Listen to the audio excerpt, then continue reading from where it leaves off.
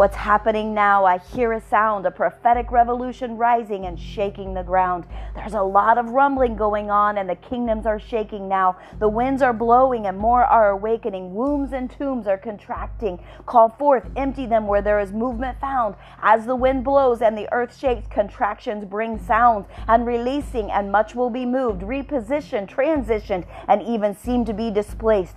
Kingdom clashes of power and might become like a showdown in the realm of the spirit. As the enemy throws down his rod arrogantly to threaten and intimidate, the King of Glory throws down his rod to raise and deliver. The stakes are rising and values being appraised as many awaken and examine that which is taking place. Epic showdowns for those with eyes to see. But get ready, all you who have been on your knees, for the Almighty is about to make some moves, and religion and fears he will confuse, for he has a plan and labor is set to go. But strategic placement is something every good general knows. There is no earthly playbook nor sound for alarm, for this is the king's inheritance he's taking with arms. Waste no time and beg no pardon, for the way he will move is not to be laced with religious jargon. An entire generation held captive by Baal, and those in forced prisons lured away by witchcraft will begin to shake and make awakening moves, sneezes and coughs, and arousing in the hour as God begins to display his mighty power. Move out of the way, you passive types, for gone are the ways of hindering the gates.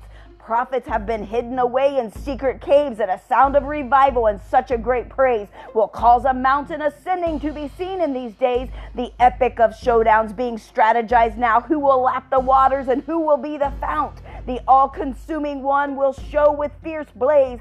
This is the move only heavens can make. A marked generation yet to be found. They will finish the fight as they throw her down. With cries of righteous and holy ways, there are thousands upon thousands of youth who will storm these gates. Never has the likes of any been seen, for these were counted out while they were asleep.